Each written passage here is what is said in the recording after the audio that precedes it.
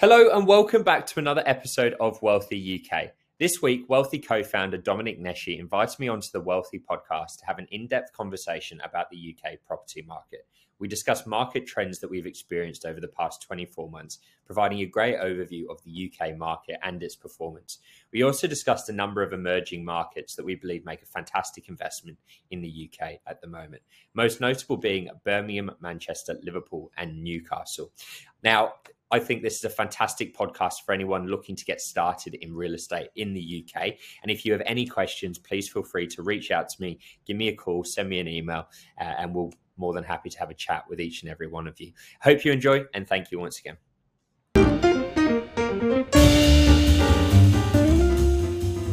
Welcome everybody to another Wealthy podcast. And today we are very lucky because we've got the wonderful Chris Hines from London. He is heading up our European Wealthy office.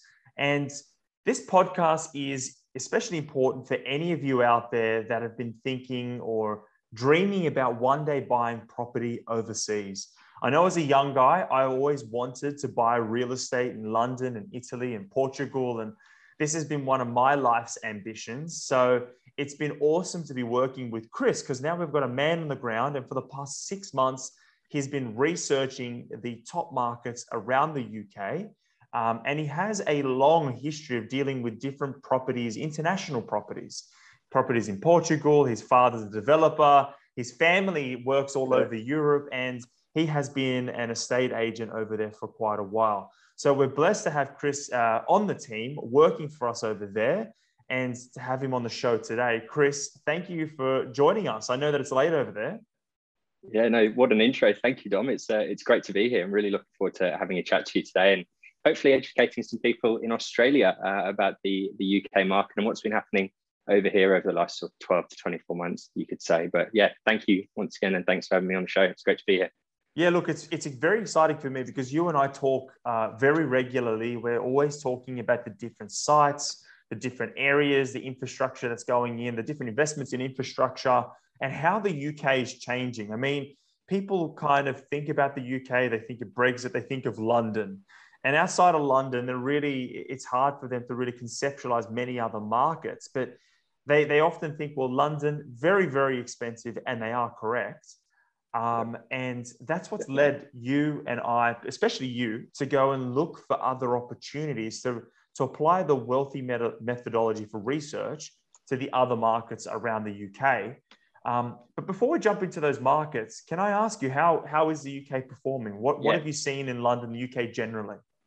Certainly. So as we all know, London is a strong market. It's almost its own country in a sense when you look at the UK, and it's always going to perform extremely well. I think they're now saying that, you're almost ensuring that your property is going to double in value in about 8.7 years is what they're saying now. So it's a strong market, and you're going to see some sustained growth in that London market, no doubt.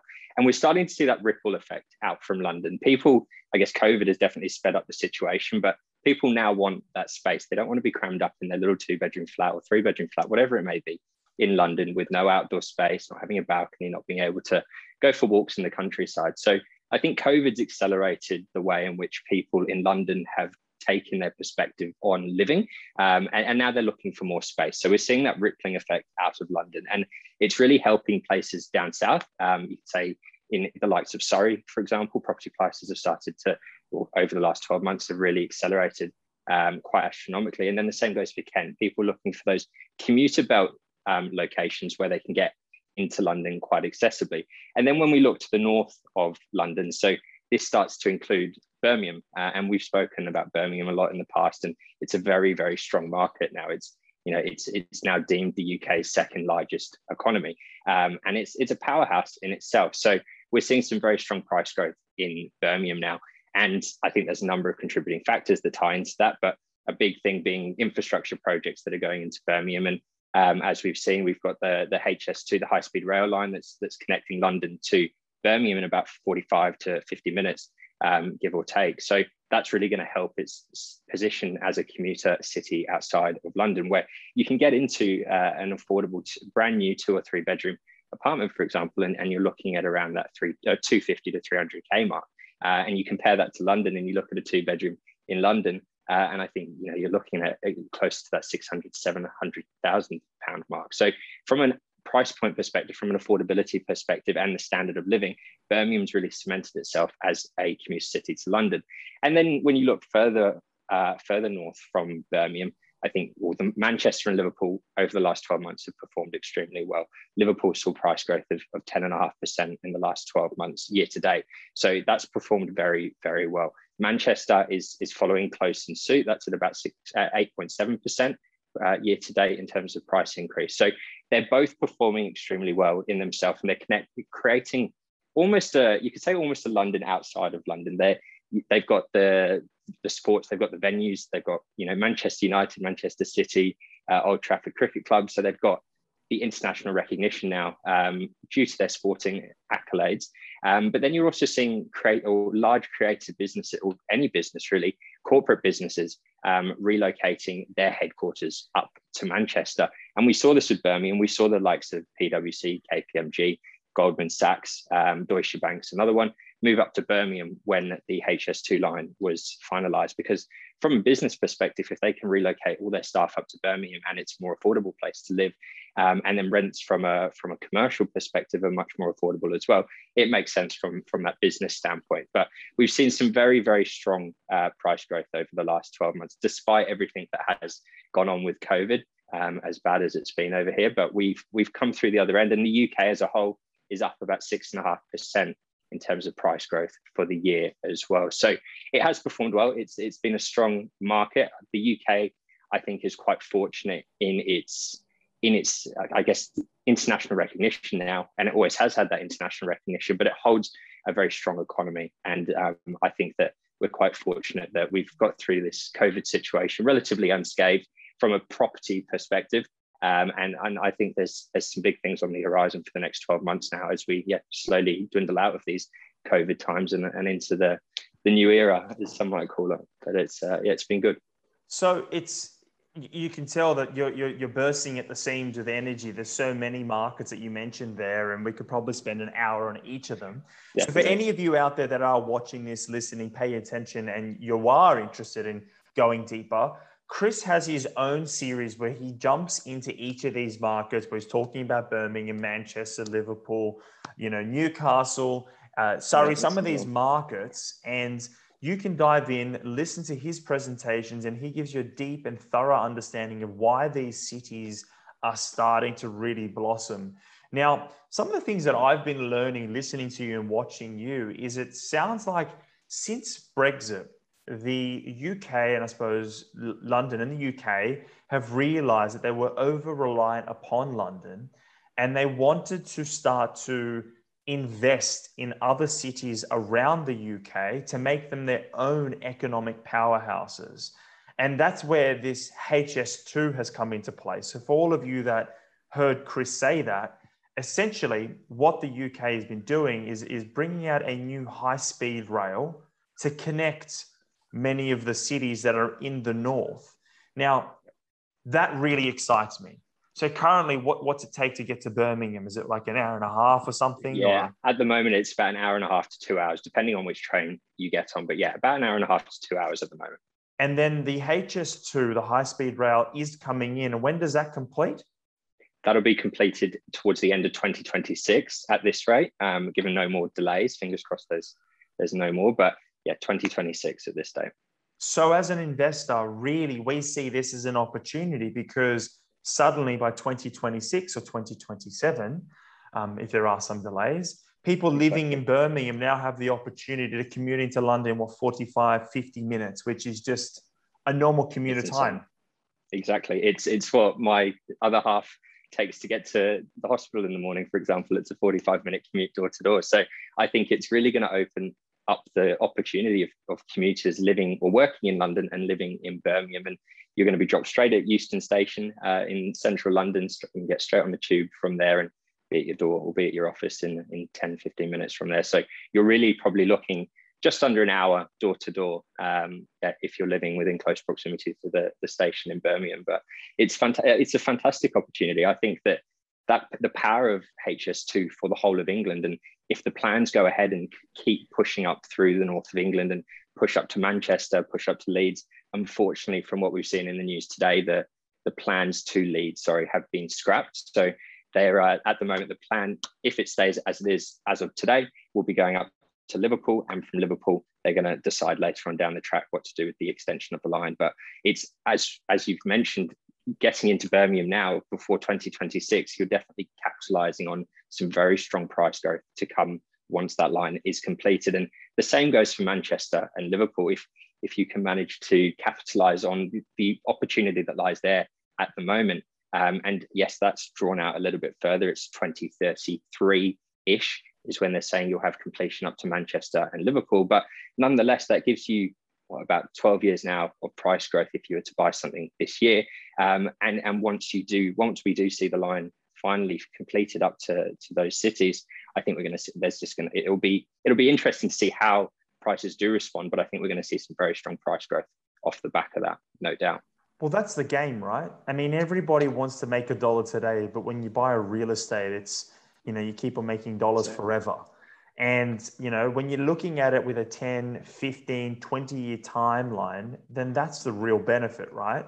And, when we think in, we've got to think about dollars, conversions, Aussie dollars to the pound. We've got to think about how to actually buy these assets and what's the practicality behind it all. But before we dive into that, there's one thing that I want to say. I spoke to a very intelligent investor, Adam Gahar. He runs a business called EG Funds. Now, EG Funds has more than $4 billion under management. And when he was on the podcast, he said something very interesting to me. His father grew up in, I think it was Lebanon. And at that time, there was some kind of civil war and there's some issues there. And all of his assets were basically in real estate and things within Lebanon. And suddenly he saw all of his money evaporate like that. And his learning from that experience was that he never wanted to have all of his eggs in one basket. He always wanted to have some of his investments in international markets so that if something were to happen one day, there's always that other avenue for wealth. So as an Australian, I found that very exciting. I mean, obviously, Australia is a very different market to the Middle East, but I do see a lot of value in having some assets, in other countries. Now, one thing that you said there is, Birmingham prices are sort of £200,000 to £300,000. So that's what, 400,000 to 500,000 Aussie, roughly. About that, yep. And from what I understand, it sounds like you need a 20 to 30% deposit to really get going. Is that right? To go and buy these properties? Exactly. So how it'll work is you'll pay I guess very similar to Australia, you pay your reservation fee. And that's generally from about £2,000 to about £5,000. So if we put that in dollars, looking at about, let's say just about $4,000 to about $10,000. Now, once you've paid that and that's all sorted and contracts getting reviewed and we're in that process, once we've executed those contracts, we're then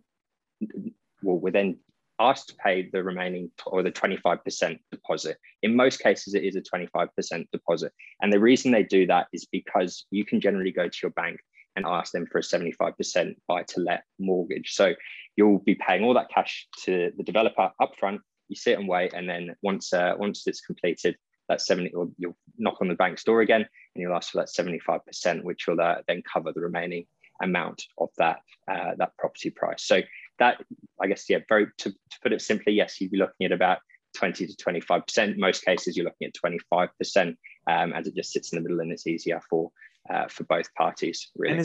And Chris, is it difficult for a foreigner to go and get a loan and to purchase over there? Are there different or additional taxes on the way through? No, they're quite, I guess, willing in the UK. They understand that there's not enough houses in the UK at the moment, so they're almost encouraging property investment and one non-residents of the UK to be purchasing property in the UK as well. So there's no additional stamp duty rates that get added on. There's no additional capital gains tax rates that get chucked on top as well from an expat or from an Australian purchasing in Australia as well. So it makes it a very easy process for someone living overseas that might want to dabble in some international real estate, like you said, diversify that portfolio and buy some property in the UK. And a very straightforward and easy process, very similar to, or the exact same as what it would be for myself buying in the UK now. So it's, So one thing that I was particularly excited about is some of the emerging markets. Now, obviously, when we're thinking about, let's just say that the place is in Birmingham, and it's going to cost us, say, 400,000 or 500,000 Australian dollars, and we have to come up. Let's just say stump up a 30% deposit. That's nearly $150,000, right? Maybe a bit less, say 120 to 150,000. That's still a lot of cash. Now, some of these other emerging markets that you've been looking at, Newcastle, Liverpool, we can go and access investments that are far less than, the 200,000-300,000 pounds. We're looking at what, 80, 90, 120, maybe 150,000 pounds? Yeah, around that. So Bolton's a great example, and this is another emerging market, but there's one in Bolton at the moment that they have one bedrooms going for about 100,000 pounds. So what's that, about 180, 190,000 Aussie dollars at the moment. So that's the same. It is a 25% deposit for that. So you're still, you're looking at about under 50K for that 25%, or about 50K, you could say, as that 25%. So that's an emerging market. Bolton is just outside of the likes of Liverpool and Manchester, kind of sits in the rings outside of both of those cities, in between them in a sense. And that's experiencing that ripple effect outside, or from Liverpool and from Manchester, as they continue to grow. And once again, capitalizing on one of those, as you said, really the emerging markets. And from a price point perspective, you're still getting the same quality. It's still the same developers. It's just a more affordable entry point, and something that's helping first-time investors get onto the property ladder, really, and also people looking to, like you're saying, diversify your portfolio. It's a more affordable option for people that don't have 150K, 200K sitting in the bank account, because that is a lot of money that not many people have sitting in their bank. And the other thing that I was I was probably giving Charlotte a bit of anxiety, because I want to go into this market and buy some stuff, is what really attracted me is, one, the price point. Two, it was the rental yields. Like, what kind of rental yields are you experiencing over there with some of these investments? Just a standard 1 or 2 bedroom, apartment or flat, as you guys call them. So if you were looking at, we'll mention Birmingham, Manchester and Liverpool quickly first. And as they're stronger markets and have performed quite well over the last 3 or 4 years now, rental yields have come down a little bit. 3 years ago, you might be able to achieve a 6.5% rental yield. You're now looking more so around that 5 to 5.5% rental yield for good quality stock in those 3 major cities. When you look at more of the emerging markets and Bolton, Newcastle, as you mentioned, then your yields really do start to explode. And Newcastle is a great example. And I see a lot of potential in Newcastle due to everything that's happening in the football world at the moment. But from a yield perspective in Newcastle, you can achieve anywhere from about 9% to 12% in rental yield. Wow. And they're very student-centric, or Newcastle is a very student-centric city. It has a very high population in people under the age of 25 who will rent. And they come up from down south as well, where they've been paying a bit more money to live for their accommodation on their rent. And they'll come up to Newcastle and they're willing to pay a little bit more for their rent at the end of the day, which really helps landlords, especially buy-to-let investors, capitalizing on that market, get some very, very attractive rental yields in the north of England. So that's just a bit of an example, but I think Newcastle is really, I give it another 12 months and I think it'll start to solidify its position as one of the main investment cities in the UK. But I think there's a lot to look forward to with Newcastle. I think there's going to be some big things unfold in that Newcastle market over the next 12 months. Well, give us a quick pitch. I mean, I know that we're pressed for time. You should be getting to bed soon. I mean, I spent a lot of time in the north of England. I went to Hadrian's Wall and I went to a place called Carlisle and down to Newcastle. Newcastle was a beautiful city. I was just awestruck by a lot of the architecture, and it is on the water there. It's a beautiful place. It can be rough in some parts as well, certainly. But exactly. But every city has, a bit of grime, but that sort of brings the color. Definitely. What is happening over in Newcastle? What give us the top line, sort of how big's the city? What's happening over there, and what do you anticipate for that growth? Yeah. So at the moment, Newcastle is a sub 1 million population. It sits at about 850 from the last time I checked it. So there's still a decent, a decent number of people that are living in Newcastle.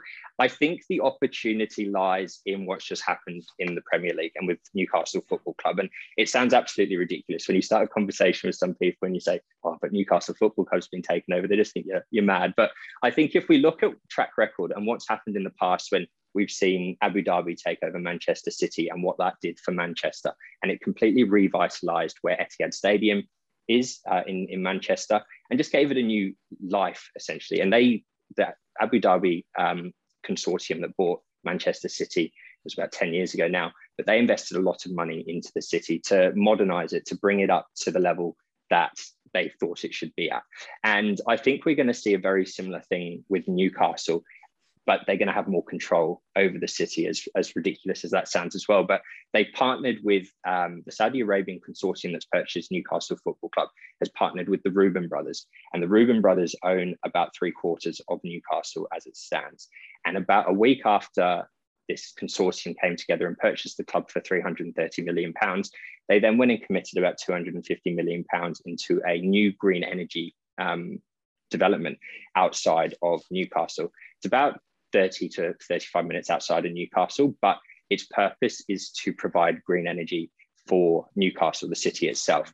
And I think that with that concept in mind and what they're thinking to do, I think there's big plans in the future for investment into the city to revitalize Newcastle, to bring it back to where it was in its heyday. And Newcastle itself is quite a modern city. It's got very good infrastructure. It's got some large corporates that have relocated up to Newcastle as well. And it's got connectivity down to London. Yes, it takes about 3.5 hours at the moment, but it's still got that means of access as well. And I think that with the help of this Saudi Arabian consortium and what it's going to do for the football club and how they're going to get more international recognition, I think we're going to start to see a lot of investment put into Newcastle over it might not be the next 12 months, but maybe the next 2 or 3 years when it starts to come into effect. But I think that there's a massive opportunity there for Newcastle. And thanks to the backing of football, the world's game. And I think it's really going to help it, put Newcastle on the map a little bit more than what it is at the moment. So we'll see. Exciting times, though. Very exciting times for Newcastle. Man, I can hear it in your voice. So if you're going to pick one place for your next investment, where are you personally investing? I am going, well, I find it tough to pick one at the moment. I'm a massive fan of Birmingham. I think Birmingham presents an awesome opportunity. The only thing that's stopping me with Birmingham at the moment is the fact that I want to ideally buy 1 or 2, or so 2 or 3, you could say. And from a price point perspective, it's a little bit difficult for me to do that there. But with Newcastle being the sitting level at the moment, I think from a price point perspective and affordability perspective, and the growth that we'll see in Newcastle will be sublime. Newcastle's also up there for me. So I wouldn't bag one or the other, but I'd say that, if for me personally at the moment, Newcastle suits what I'm trying to do. So Newcastle's probably at the top of that list, followed by Birmingham. Mate, so, thank you very much for your deep and thorough analysis. For all of you out there that watch this, I hope you got some real value out of this. I'm certainly excited about jumping in and investing back in the UK and just getting over there, really. Let's get you here. For all of you that are interested in investing in the UK or in the European markets, do reach out to Chris. It's chris@wealthy.com.au. Make sure to watch his podcast and to leave some comments, like and subscribe to his show as well. Okay. And again, if you've enjoyed this show or have any comments or questions for Chris, leave them in the comments below. Subscribe. I hope you've enjoyed this episode, short and sweet. We'll catch you all later. Thank you for joining us.